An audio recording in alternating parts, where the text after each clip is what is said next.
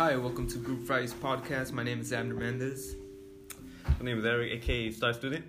My name is Edmundo Hernandez. And my name is Eduardo Duarte. We had the story Just a House. It's basically about a girl named Josefina whose life slowly starts changing all the way up till she's an adult, and the whole town she grew up in and describes during the audiobook completely changed. Now, the project we're supposed to be arguing about is about monsters in the story and who we believe is the monster. Abner, who do you believe the monster is in the story?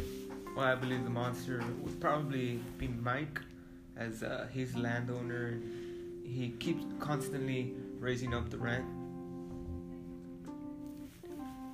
Oh, I believe the government trying to rip away their land, which is their culture. You know. Yeah. Taking both of yours, I believe is mostly just people in power in general. That would be the monster in the story. Yeah, I would mainly agree with Abner, since Senor Mike is the landlord. He keeps raising the rent of people, showing how ruthless he is towards them.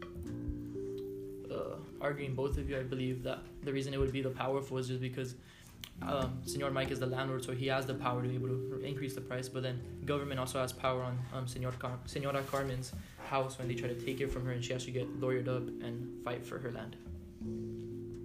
I think another possible monster would be probably the students from her school, as they bully her because her mom's a curandera. They don't like her medicine. Oh, yeah. I agree. They believe she's a witch. Yeah. Her culture. I seen that. Yeah. Now, but would that necessarily be a monster, or would it just be like childhood pranks? I think it's probably a monster because that's practically bullying, and bullying is something that should not be accepted in any type of school. I mean, it's just not right. I see the point you're making. I agree. So what do you guys think the theme is? I believe the theme would be that there's always change in life, and it's often pushed by people with power, not necessarily the minorities that get affected by it.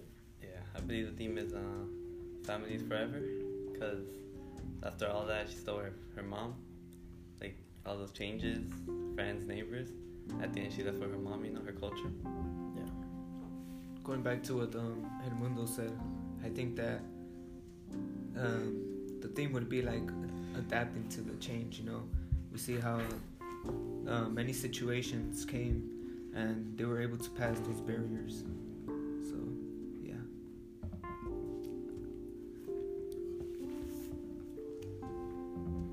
Eduardo, what do you think? To be honest, I agree with Eric's type of theme, that families first, since usually families stays there after everybody else leaves you, such as the government when they keep bullying you and stuff, putting you down. Well, this has been Group 5's presentation on who we believe is the monster is in Just a House. Thank you. Tune in next time.